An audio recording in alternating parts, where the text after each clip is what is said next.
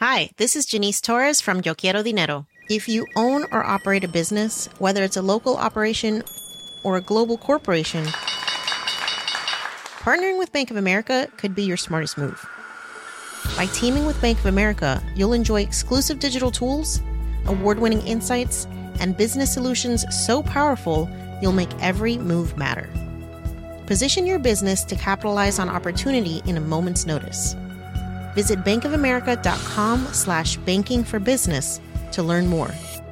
What would you like the power to do? Bank of America N.A., copyright 2024.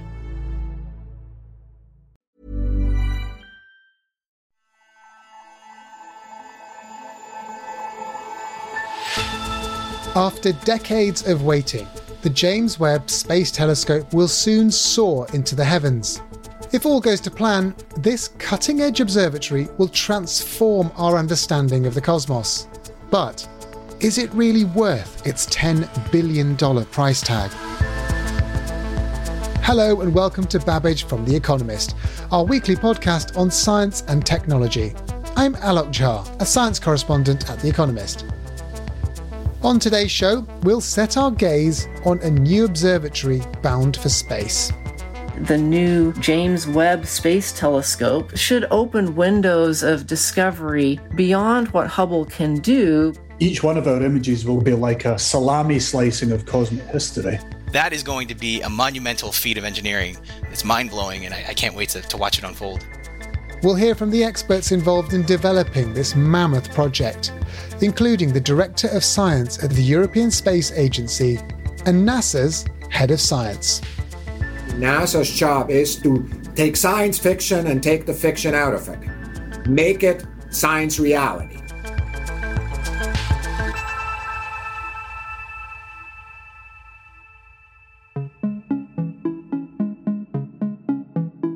Throughout history, humans have had a certain curiosity about what lies above in the night sky. The James Webb Space Telescope is going to let us see things that we've never had a chance to see before. Gilad Amit is a science correspondent at The Economist. It's safe to say that he's very excited about the upcoming launch. I've probably been waiting for the telescope to launch all my career as a science journalist. Since I started, I've been writing or editing stories that ended with, we'll only know the answer once the James Webb Space Telescope starts sending back data. So I'm very excited for it to do that.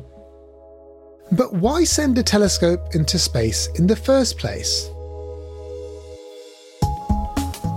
Astronomical observatories on the ground, you know, those dome-shaped buildings usually found in exotic locations on Earth, are what scientists mainly use for observing the night sky, but they do have some limitations.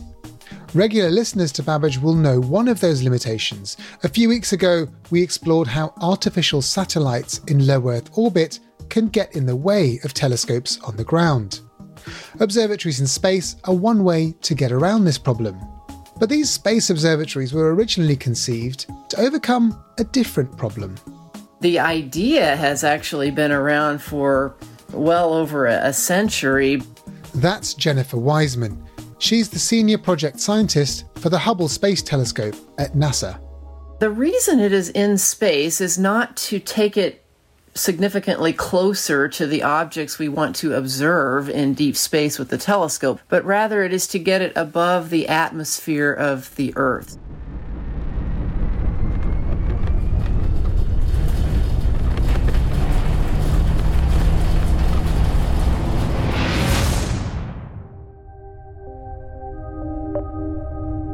Earth's atmosphere can actually degrade observations of deep space if we have to look through the atmosphere. The atmosphere can blur the light as it bounces around through the turbulence, and it can even filter out some of the light that we would like to see, like ultraviolet light.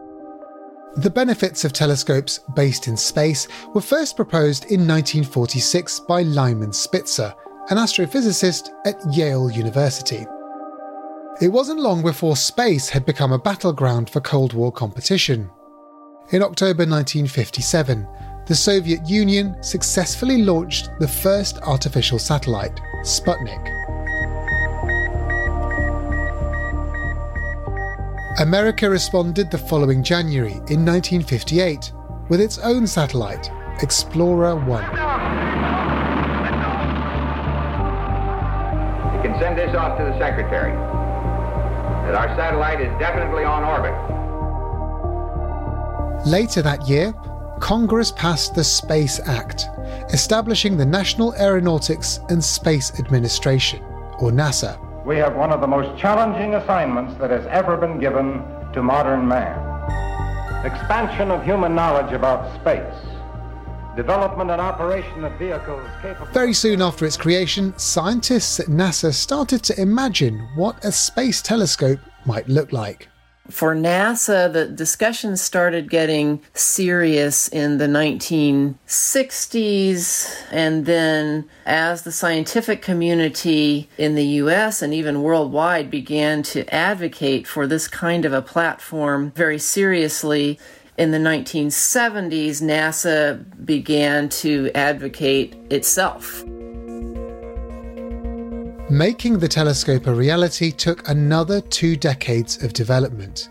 But finally, in 1990, the Hubble Space Telescope was launched. And liftoff of the Space Shuttle Discovery with the Hubble Space Telescope, our window on the universe.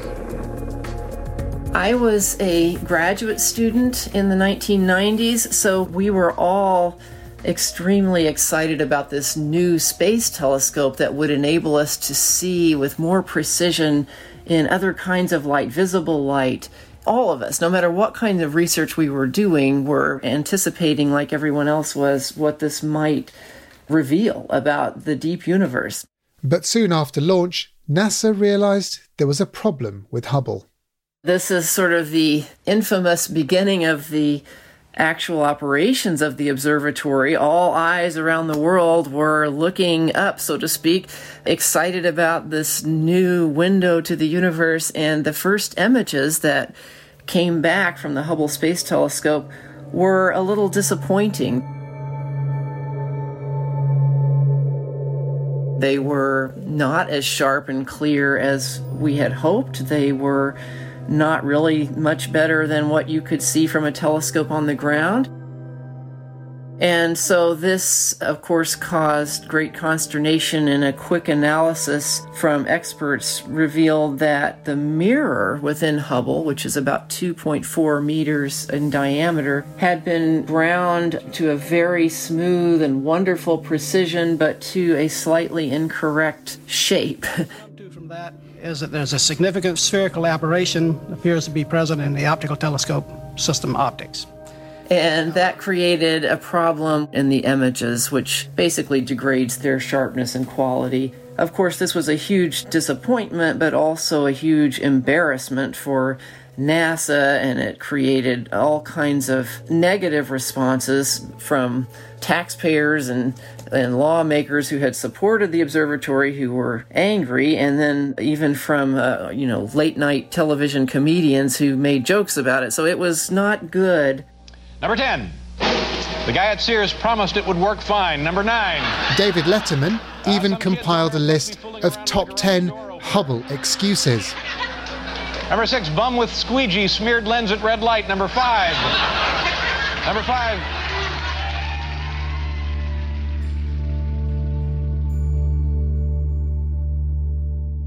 But this story has a happy follow-on. The observatory had been designed from the very beginning to be serviced by astronauts over and over again. That would keep the telescope operating, almost in perpetuity. So quickly, the first servicing mission was redesigned to be a repair mission, if you will, so that the astronauts who went back to the telescope in 1993 put in new equipment onto the Hubble Observatory that would correct the optics for Hubble. Power to on 3, torque at 10, double check loosen.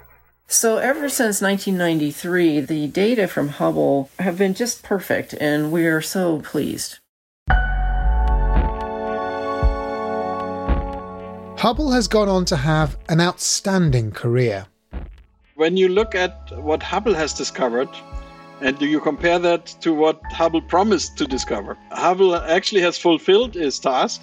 but it has done about 20 times more. Günther Harsinger is the Director of Science at the European Space Agency, which co-developed and operates Hubble with NASA. To his mind, one of the telescope's most unexpected findings came in 2017, when it glimpsed an intriguing flying object. Think about Oumuamua, which is this interstellar visitor that nobody was even dreaming of. The object, Oumuamua, came close to the Sun and then shot away again, never to return. Based on its orbit, it didn't originate from our solar system. Hubble has found that this object is accelerating away from us, and that has caused a lot of discussion of whether there are little green men in that object or not.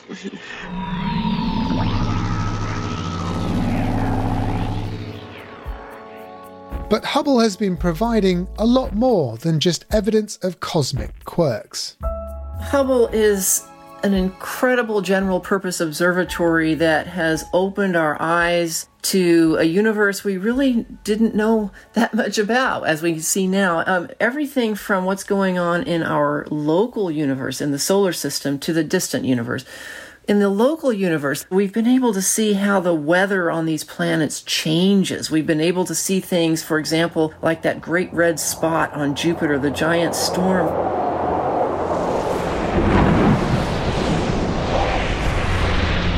We've even been able to detect the presence of water vapor being spewed out from at least one of its moons. Hubble has detected and confirmed that there are supermassive black holes in the cores of most galaxies.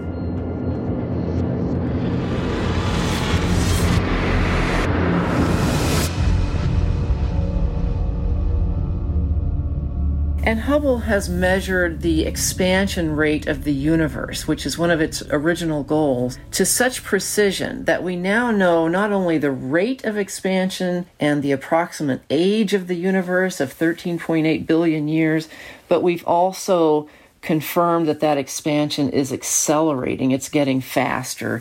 And whatever's pushing it apart, we're calling that dark energy. So Hubble has opened our eyes to a range of phenomena from our own neighborhood to the scale of the entire universe.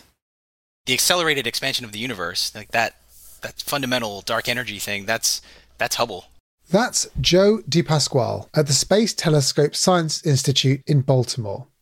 He's responsible for taking the data from Hubble and turning it into those astonishing pictures that we all know and love. And that was something that no one realized Hubble would even be able to answer questions about when it was designed.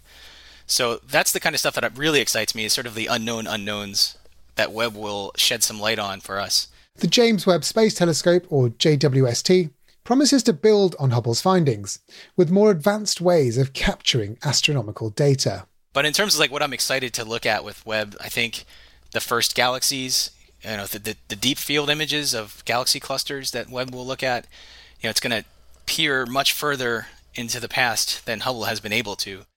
While its bigger brother will soon be orbiting the Sun, Hubble will continue to whiz around the Earth.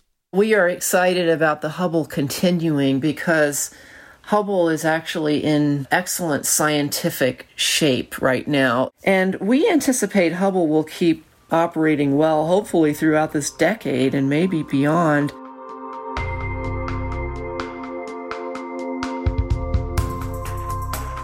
Hubble is your more conventional tin can telescope.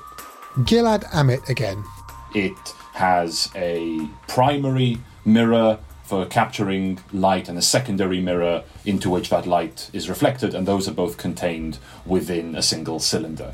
James Webb is slightly more futuristic. It looks, in my view, like a sort of piece of honeycomb on top of the wrapper that it came in. It's these golden hexagons which form the primary mirror on top of this kind of silvery sheet that is a sun shield that is meant to obscure the sun's rays. If the sun shield were bottled up and sold on the high street, it would boast a sun protection factor of 1 million.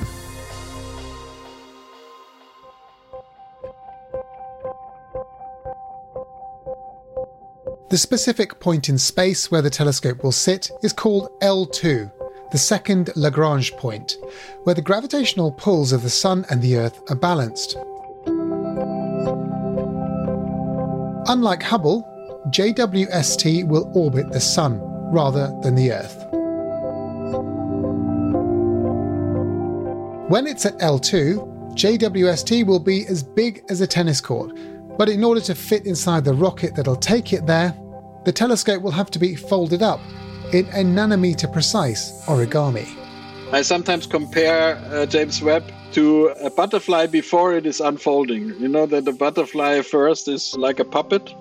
Günther Hasinger, the Director of Science at the European Space Agency, which co-developed JWST. And then it breaks off its shield, which James Webb is doing with the fairing, and then it's unfolding like a butterfly. But it's a butterfly with 5 wings, which are layered on top of each other. So everything is much more complicated. It'll take 6 months to properly unfold and calibrate the telescope. If any of these delicate procedures go wrong, the whole enterprise will be doomed. It's nerve-wracking. It's going to be really tense time when all that stuff is happening. Joe DiPasquale. But I'm knocking on wood here, assuming everything goes to plan, which it should because it's been tested and tested and tested again, that is going to be a monumental feat of engineering to have this extremely complicated system basically do everything by itself autonomously in space as it's traveling to its final destination and then start taking data. That whole story is just, it's mind-blowing, and I can't wait to watch it unfold. The JWST is also bigger. The primary mirror is about 6 times bigger in area than Hubble's, which means it's a lot more sensitive to light.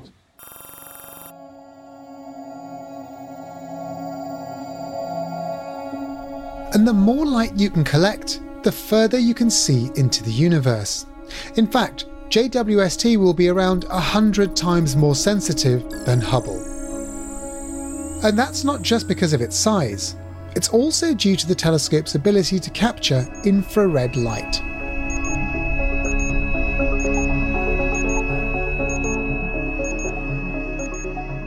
Hubble was designed to sort of enhance the perception of light that we have with our eyes. You know, it's a visible light telescope, so it sees mostly the same light wavelengths that we see with our eyes. It does extend a little bit into infrared and ultraviolet as well. But as you move further and further away and the universe is expanding, that light gets redshifted, and it gets shifted out of the visible spectrum and into infrared. Light stretches with the expansion of the universe. So light that once had very narrow wavelengths gets longer and longer wavelengths over time, or is red-shifted because it shifts towards the red end of the spectrum.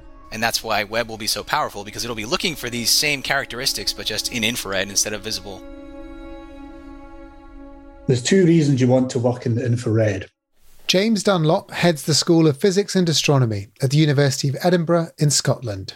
One is that you can see deeper into our own galaxy in the Milky Way because it's full of what's called cosmic dust. So if you want to explore planets through the dust and search for life on other planets, astronomically speaking, quite locally, essentially to answer that fundamental question, is life unique to our planet?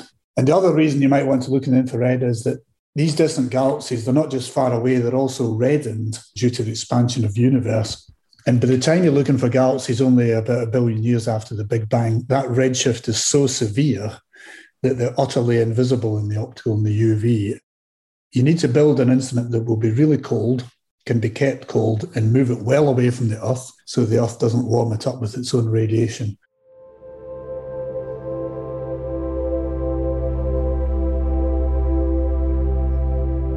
By looking in the infrared, JWST will be able to see light that was emitted 13.5 billion years ago.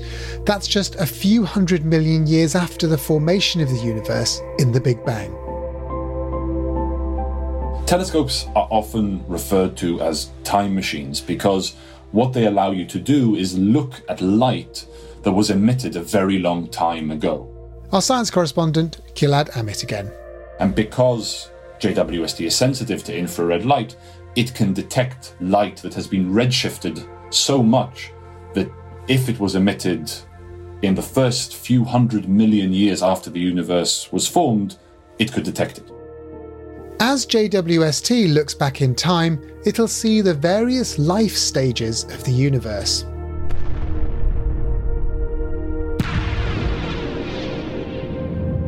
To get some bearings, we see the sun as it was 8 minutes ago. Okay, it's 93 million miles and light's fast, but it's not instantaneous. Each one of our images will contain galaxies at progressively bigger and bigger distances, so it'll be like a salami slicing of cosmic history.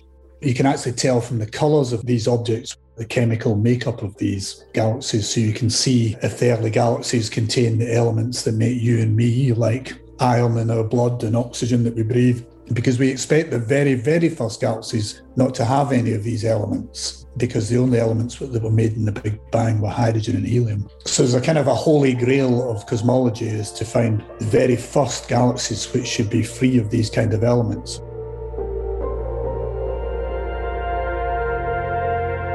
Hunting for exoplanets and observing the origins of the early universe will keep JWST busy for many years to come.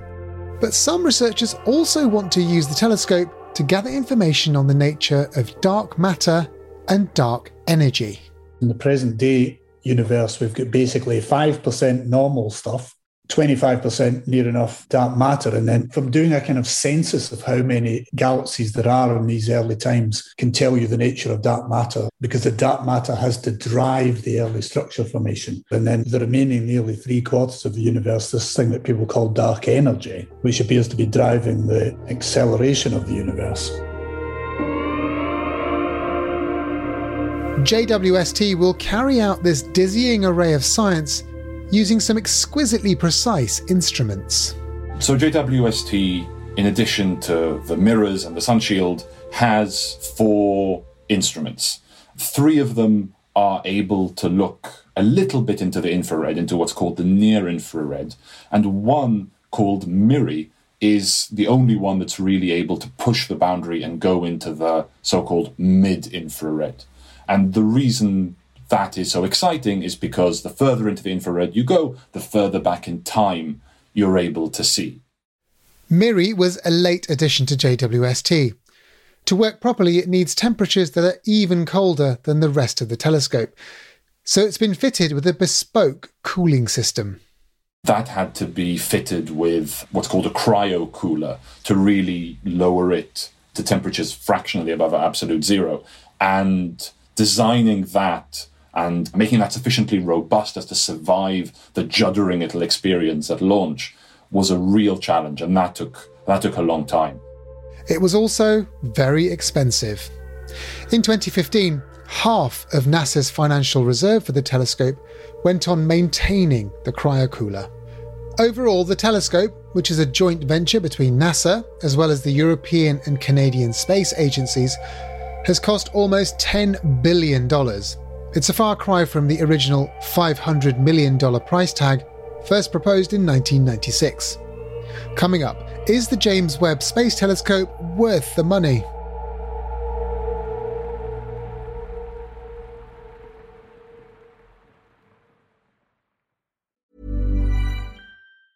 Hi, this is Janice Torres from Yo Quiero Dinero. If you own or operate a business, whether it's a local operation or a global corporation, partnering with Bank of America could be your smartest move.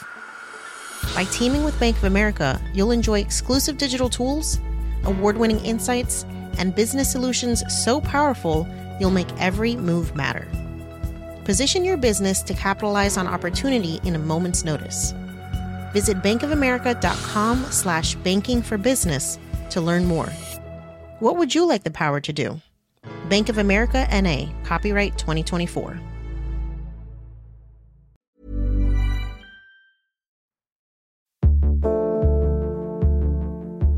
The cost overrun wasn't JWST's only problem.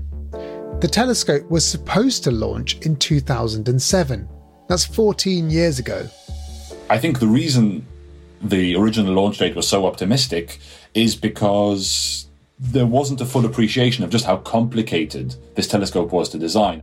That's our science correspondent, Gilad Amit again. There were a dozen technologies essential to this telescope that weren't even invented by the time it was proposed. So they all had to be designed and invented, and then everything had to be combined. So it was a mammoth engineering task, and the complexity just wasn't appreciated early on.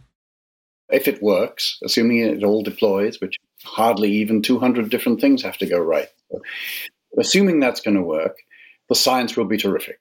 Martin Elvis works at the Harvard-Smithsonian Center for Astrophysics in Cambridge, Massachusetts.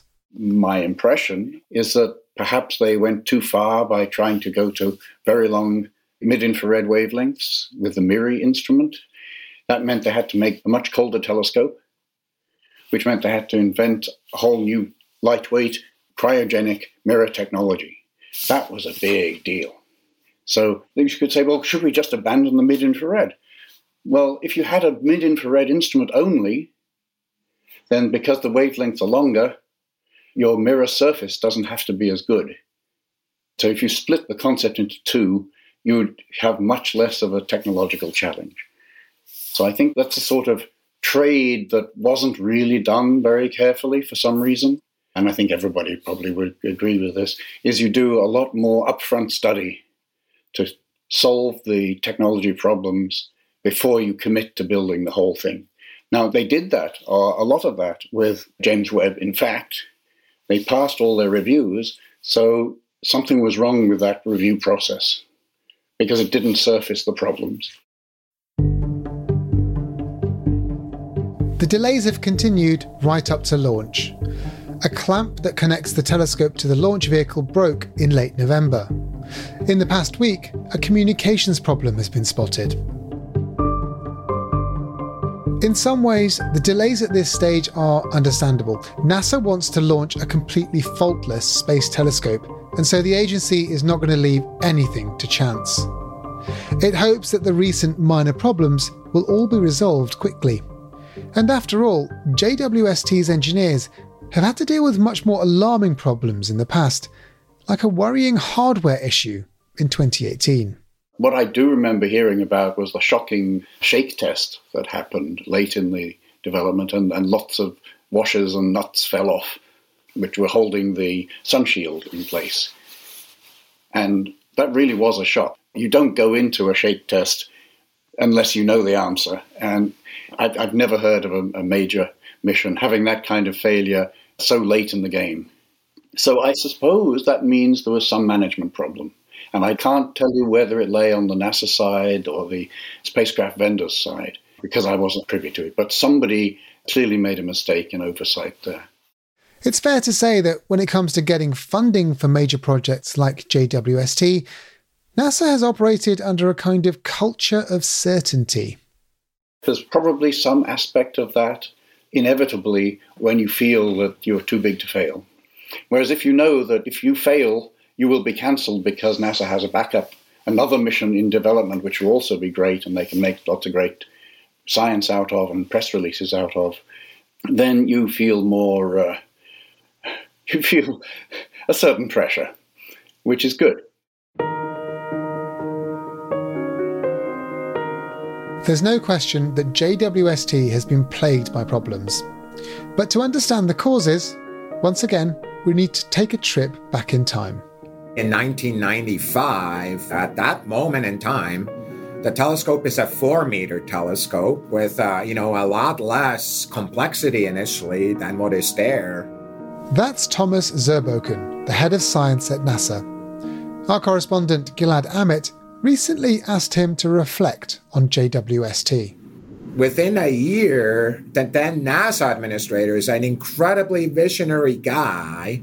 His name was Stan Gold, and basically said, not only should you do a 4-meter telescope, you should do an 8-meter telescope. So if somebody says you should go from 4-meter to 8-meter, you're talking about a totally different telescope. It's not stretching the telescope. It's a totally different telescope with roughly 4 times the cost.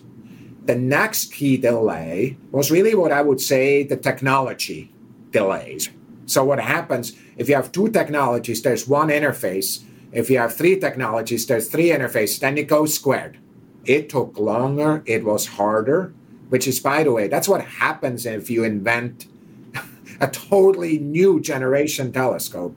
And frankly, we found a lot more problems, many more problems than we should. So for us, for me personally, an embarrassing kind of finding that we were making these mistakes, but also that we figured out some system engineering issues about folding and so forth that we had to learn, and we learned later than we should have learned. Okay, so since the JWST project started, there have been these two major reports commissioned to investigate why it's been so delayed. The first was the Cassani report in 2010, and that identified all sorts of problems in NASA's management and leadership. But then the IRB report, the Independent Review Board that you commissioned in 2018, a line from that struck me because it mentioned how, with so much money and time having already been invested in the project, the most important thing now was to see it through to completion rather than stick to any budget or schedule. And that suggests to me that at a certain point in the past, it wasn't too late to cancel it, and perhaps the call should have been made to pull the plug. And I wonder how you respond to that. So I would say that the recommendation that came from the IRB was a really good reminder for me and everybody else between me all the way down. I took that personally. It's like, it's my job to make sure that everybody understands after you spend $5+ billion, $6+ billion on a telescope, mission success is the most important thing. Because the last thing we want to do is save $1 million and fail at the deployment because somebody rushed. When we went and we launched Mars 2020 Perseverance in the middle of COVID, just before COVID, I actually wrote a letter to the world workforce and reminded him of the priorities. First, mission success. Second, schedule. Third, cost. Now, I want to tell you, this was a really hard letter for me to write because I don't want to blow it on cost, ever. Because I think we should be grateful to the taxpayers and their elected officials that represent them for every dollar we're spending on this amazing telescope. But at the same time, it is not in the interest of the taxpayer that we save a microscopic amount of money and blow it. One of the things that comes up a lot is talking about the culture of over-optimism in terms of the initial cost estimates, in the assumption that budget overruns will be met. I wonder if you take those criticisms on board, does that need to change? Is it being changed for future missions? Since Webb, every single mission that NASA has done, if we compare all the money we said in a graded fashion, we're going to spend on this mission and the money we actually spent before launch, we actually underran the budget in an integrated fashion. That is because we started planning in reserves in our missions, which is what the Cassani report said we needed to do. We made it part of every single one of our missions. So are we changing this? Heck yes. Are we already at the right place of kind of optimism and realism?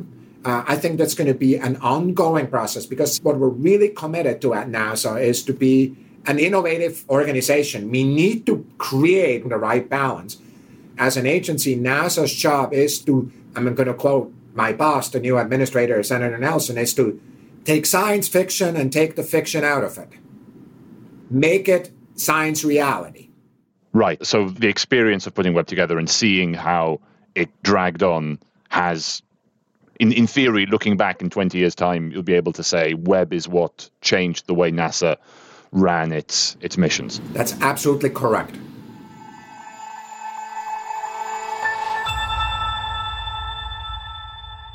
Gilad, JWST's cost about 5 times more than perhaps it should have done, and every day that it's delayed adds another $1 million to the bill.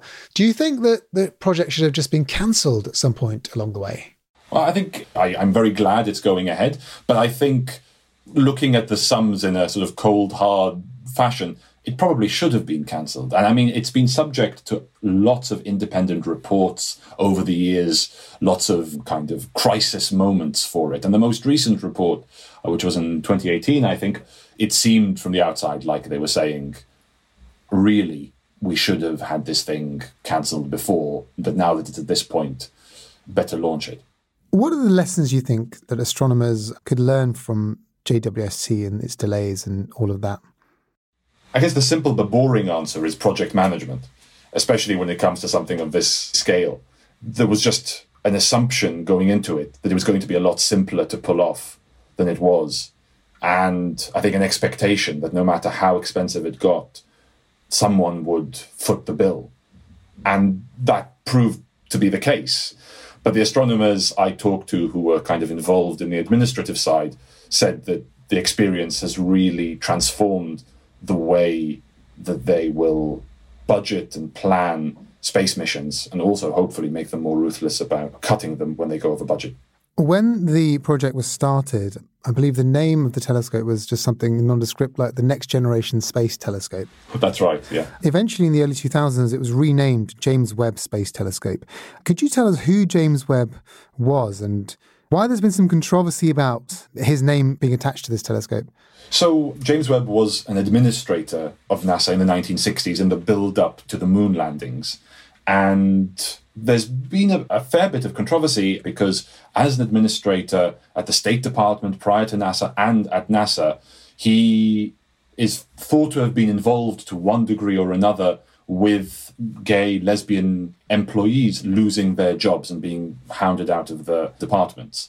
And NASA has said they were going to look into it. They commissioned a historian to look into it. And as far as they're concerned, there wasn't sufficient evidence to warrant a renaming. But they've been less than transparent about releasing the evidence. And as far as many astronomers are concerned, astronomy isn't a particularly inclusive field at the moment. And the notion of naming this telescope that should be this great beacon of inspiration to everybody after somebody so controversial is a bit of a slap in the face. So many are choosing to call it the Just Wonderful Space Telescope instead, keeping the acronym but losing the reference to the man.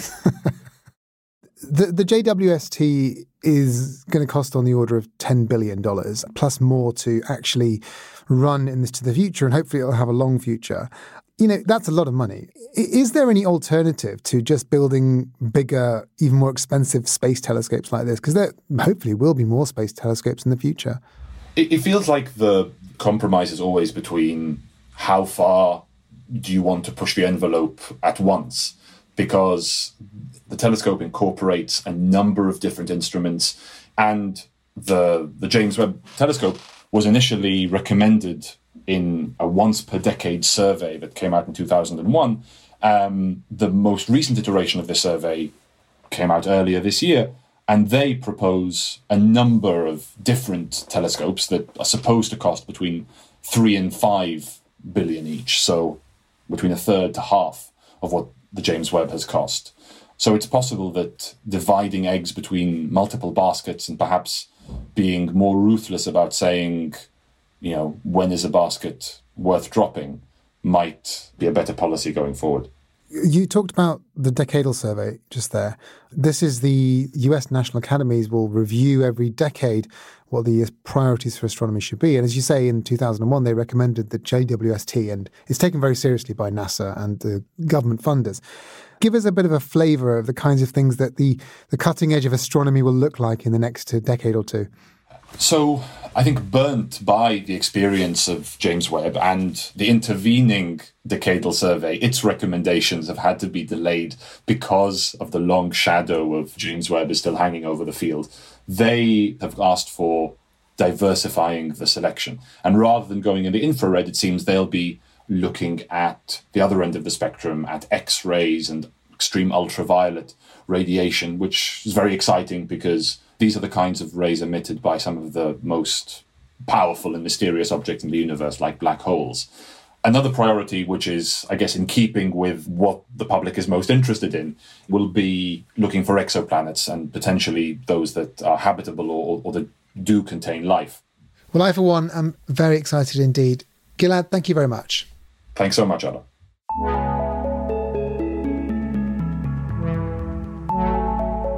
JWST will change our view of the universe. If all goes well, in the next few years we'll all be updating our screensavers with far more breathtaking images of the cosmos. More importantly, scientists will understand so much more about the objects in the night sky and how they came to be. As JWST's stream of data starts to feed all that human curiosity, the spacecraft will also, hopefully, be able to leave behind its troubled, delayed birth.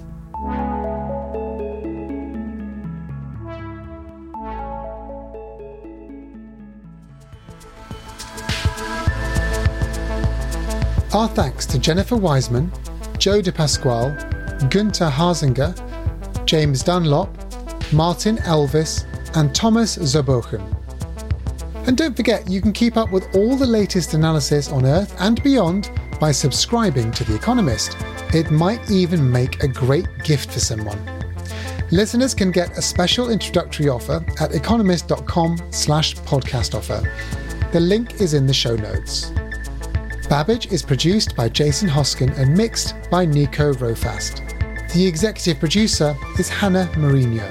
And special thanks also to William Warren, Abisoye Osundairo, Amika Ciotino Nolan, and Sandra Shmueli for putting the show together throughout the year. We'll be back on Tuesday, the 4th of January 2022. Thanks for listening and happy holidays from all of us. I'm Alok Jha, and in London, but looking up at the stars, this is The Economist.